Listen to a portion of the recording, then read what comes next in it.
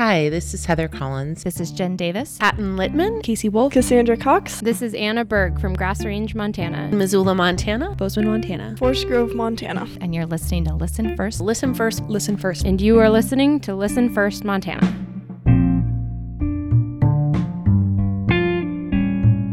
This is Chantel Schieffer with Listen First Montana. Today we are continuing a special series of our podcast, 20 Questions with our team members to celebrate 20 years of Leadership Montana. And today I have the privilege of being in Missoula, Montana with Hatton Littman, who serves as the Gracious Space Director for Leadership Montana, or as we like to call her, our GSD, Get Stuff Done. Hatton, how are you today?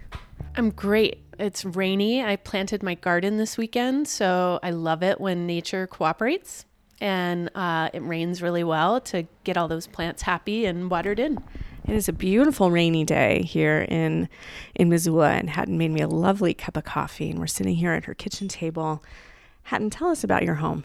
What do you love about your home? Oh, gosh. I love my home so much. My husband and I bought this home in 2013, and we feel really lucky that it was a time to buy a house when we could afford it. We both worked for the public schools at that time. And every year we put about $10,000 to $20,000 of projects into it. So there's a lot of craftspeople that we love that have helped us. And there's a lot of Cameron's sweat equity in this home and some of mine.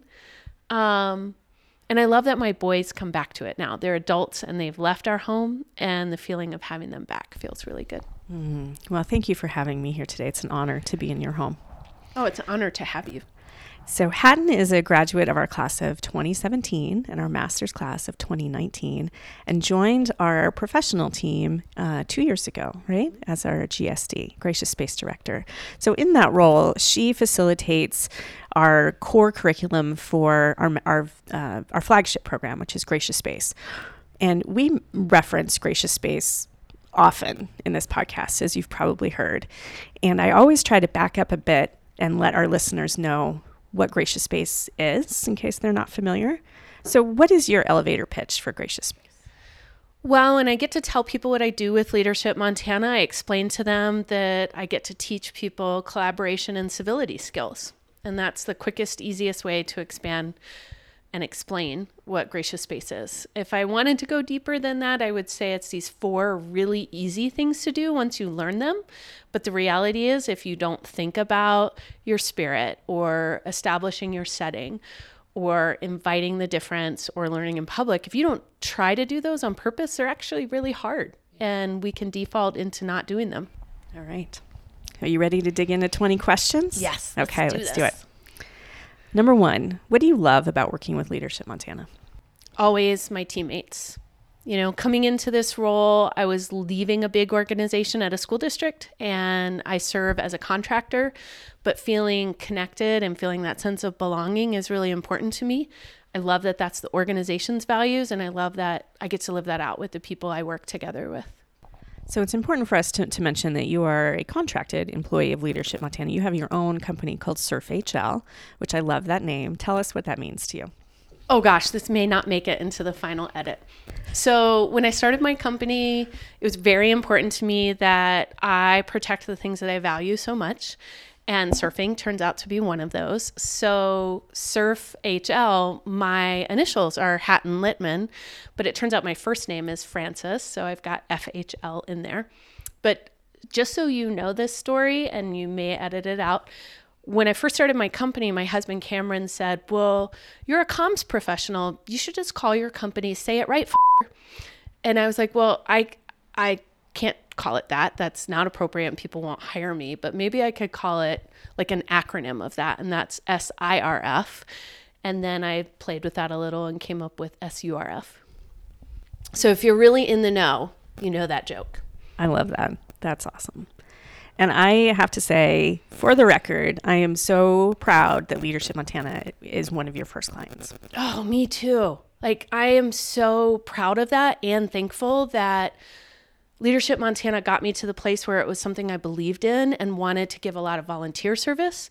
And that created a bigger relationship between you and I. And as a young female business owner, having you believe in me made a big deal in my life and a huge difference. Like, it's not just a feeling. It's actually an observable outcome.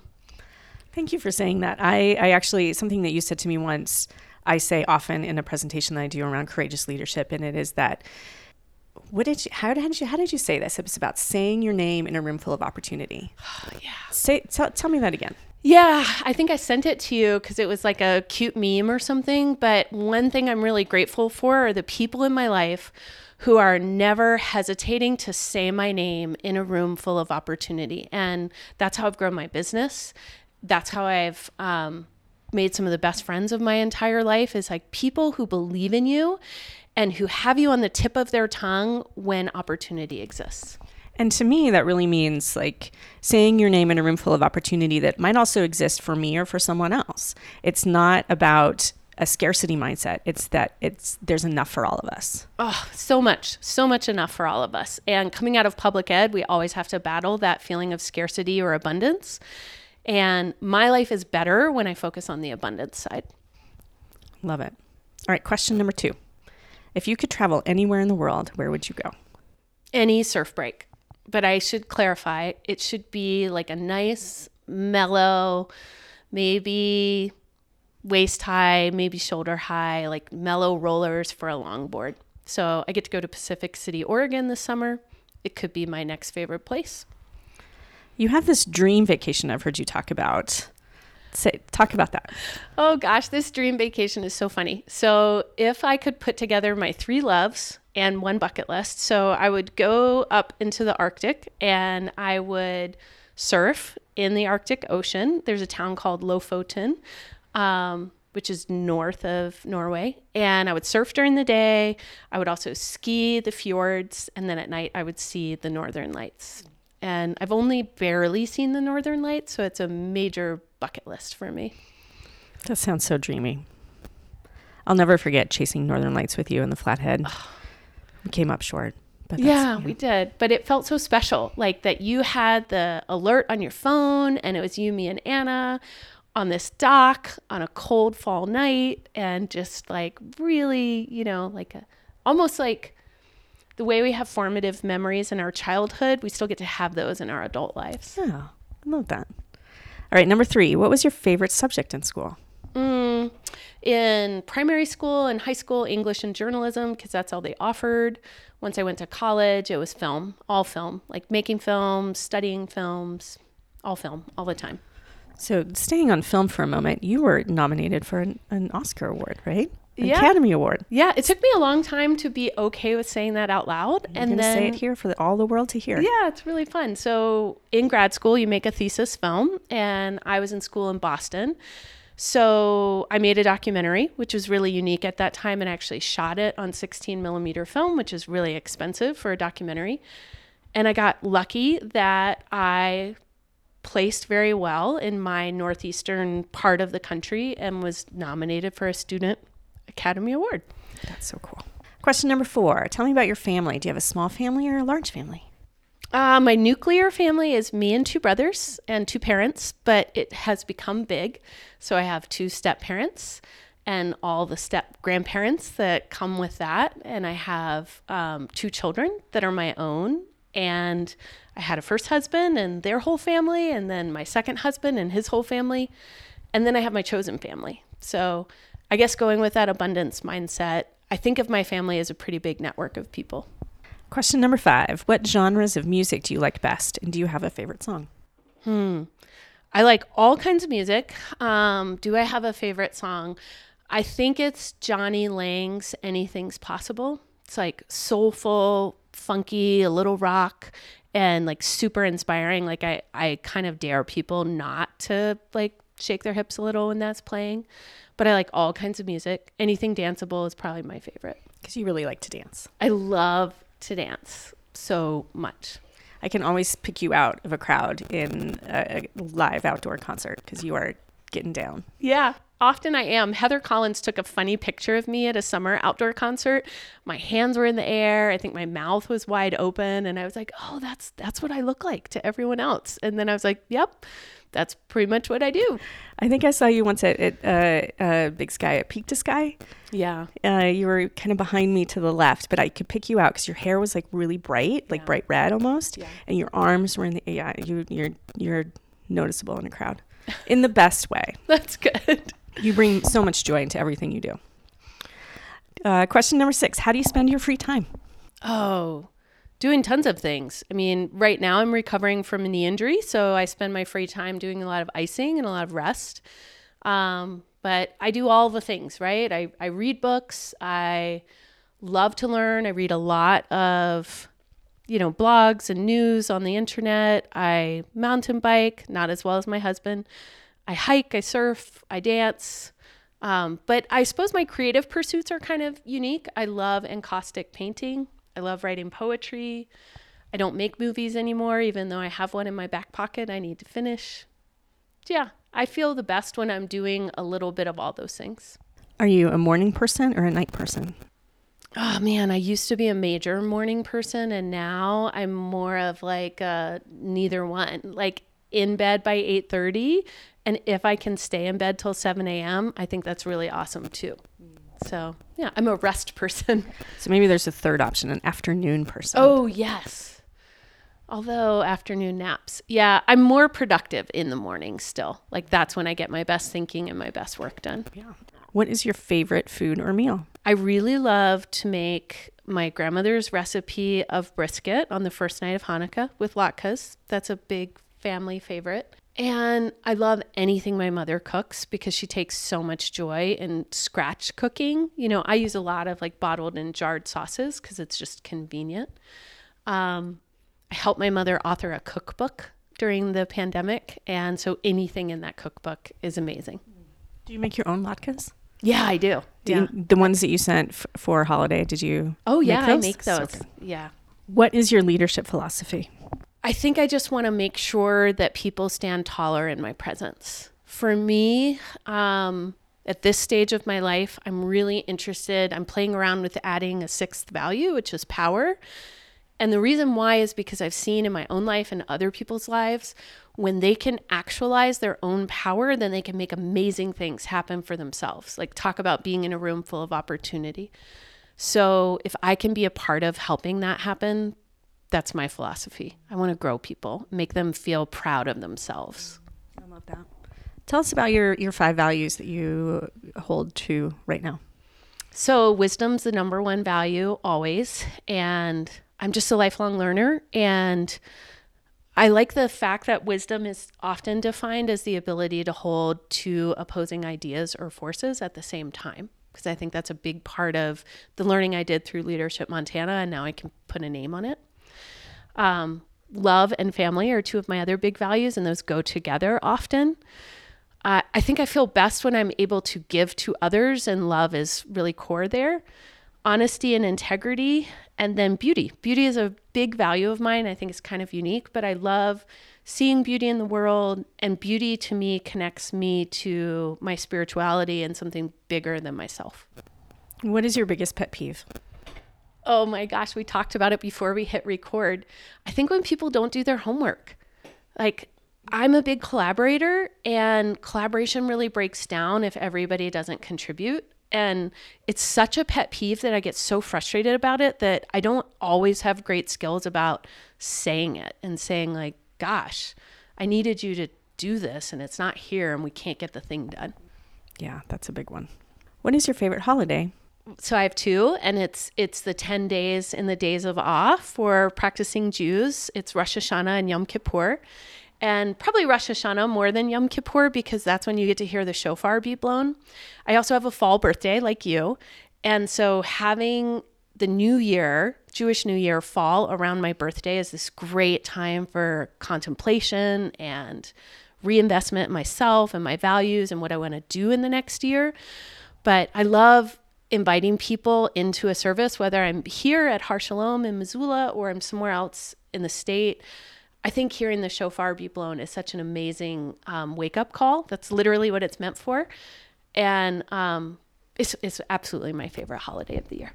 Talk to us about your Jewish faith, and why is that something that is so important to you? I hear you talk about it with such pride and joy, and just your face lights up when you talk about what this means to you.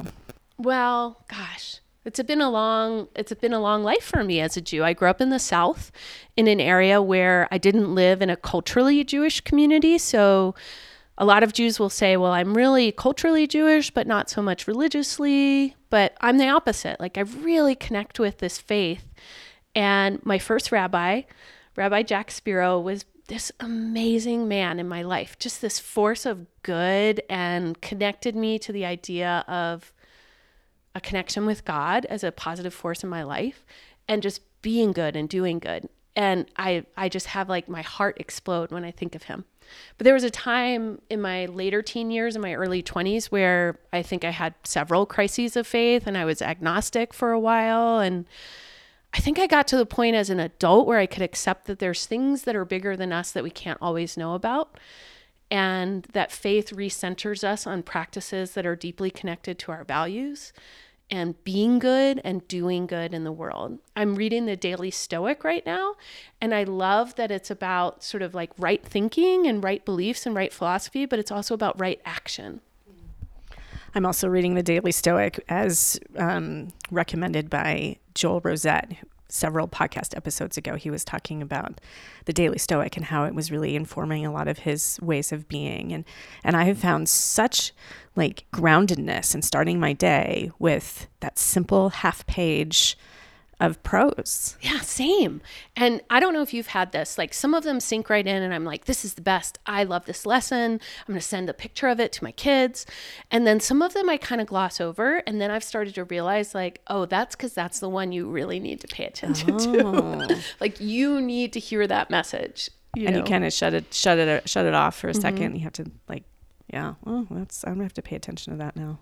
Before we move on to where you grew up, I want to, if we could just talk a little bit more about your faith and what is it like being a Jew in Montana? Oh, gosh. Well, it's awesome. And sometimes it's lonely and sometimes it's scary. You know, my youngest son, Ben, experienced some really, run of the mill and at the same time horrible and unacceptable anti-Semitism in his school. Similar to what I experienced. Both of us, it happened in middle school. And I think if you've never had that happen in your life, it's hard to hold that perspective as your own. So for me, it involved, somebody kind of trashing my locker and all my personal belongings inside my locker, covering it with swastikas. And it was really frightening. And I think at that time in the South, what was also, I can only know this as an adult now, the adults around me didn't do anything about it.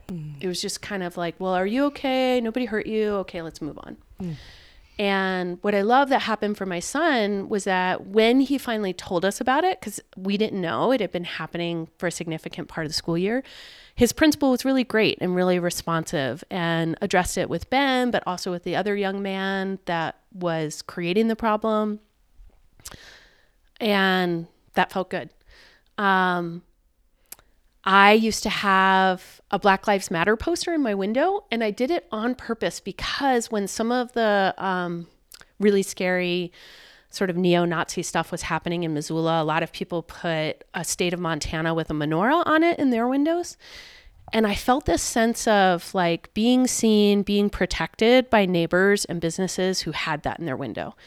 And I realize now it all seems quite performative, but at that time, for me, as a signal all around me that people were saying, well, yeah, we're glad there's a Jewish community here and we want you to be here and this is a safe place for you.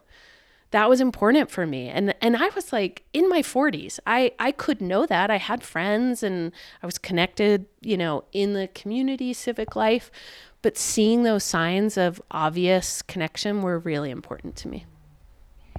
All right, let's talk about where you grew up. We've heard you say you grew up in the South. Tell me more. Oh, gosh. Okay, so I grew up in Richmond, Virginia, which, was the capital of the Confederacy, which used to be lined with Confederate war hero monuments. I haven't been back. I have so much love for the place where I grew up and love for the people that I grew up with. I never quite fit in there. I think I was like a little bit too mouthy and too brash for like a traditional Southern, young lady.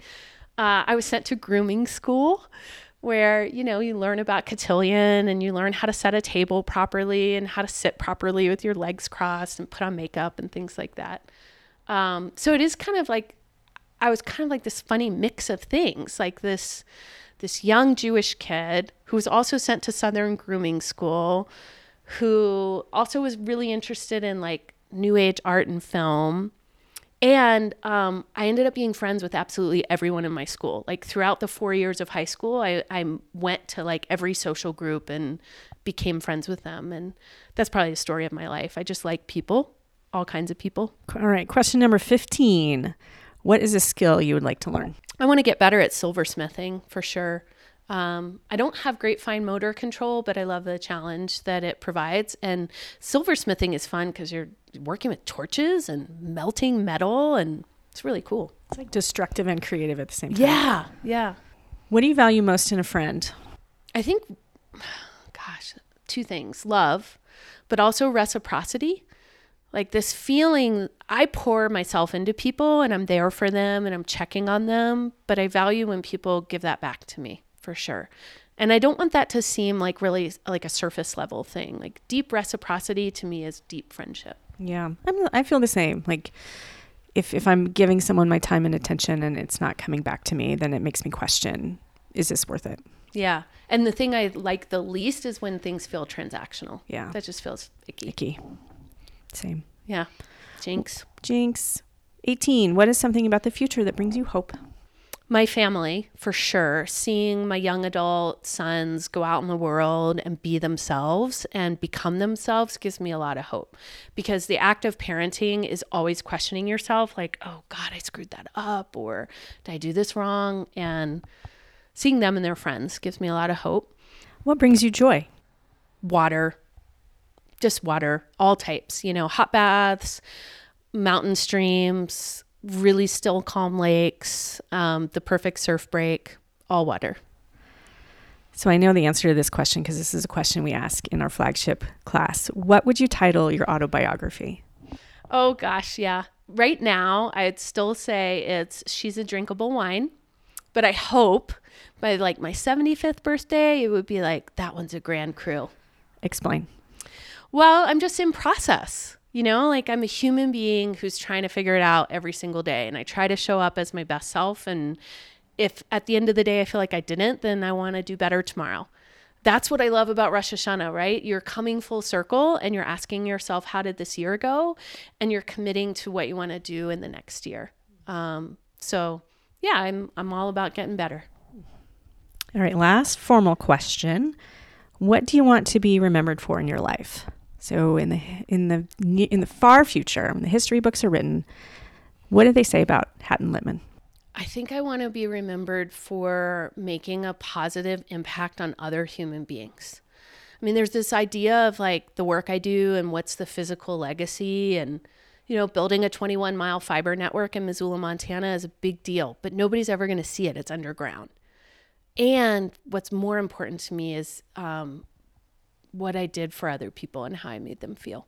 Is there anything you'd like to say? Oh, this is just an odd thing and you might cut it out, but I had the opportunity. This is so weird, but I'm a writer, so I do this. I've actually started writing things that I would say for my mother's eulogy, because it's really important to me when those thoughts come to me. It's like any writing practice. When it comes into your head, you should write it down. And my mom came and took care of me during my recent knee surgery, and I got to share the draft with her. And I was really scared to do that, but she loved it, and we got to talk about it. And so much of what she taught me was how to be involved in other people's life in a positive way. And so I think if I could measure up to even a fraction of the force that she is in the world, I would think I did a pretty good job. Well, I haven't had a chance to meet your mother, but I will say that you are a force. You are someone who brings so much joy and gifts into each relationship in each room that you walk into. And I can't even look at you right now. It's been such a privilege to spend these last couple of years with you on the professional team. And I'm just so grateful for what you've done for our programming, for what you've done for our organization, and for what I know you'll do for us in the future too. And I'm so grateful for the friend that you've been to me. Thank you. Likewise. Reciprocity all over the place. Our other shared friend, Courtney McKee, who you did an episode with, those Mutual Admiration Society stickers say it all. Yeah, thank you. Hatton Littman, GSD. Thanks to Chantel Schieffer and Leadership Montana Gracious Space Director Hatton Littman for that fantastic conversation on this special episode of Listen First Montana, celebrating the 20-year anniversary of Leadership Montana. And of course, thanks to you for listening in. If you've enjoyed today's show and want to support Listen First Montana, please tell a friend about the show or post your favorite episode on social media. Those small steps can really help us connect these stories to more listeners. Our music is from Blue Dot Sessions. We'll see you soon with our next episode. Until then, thanks for listening to Listen First Montana.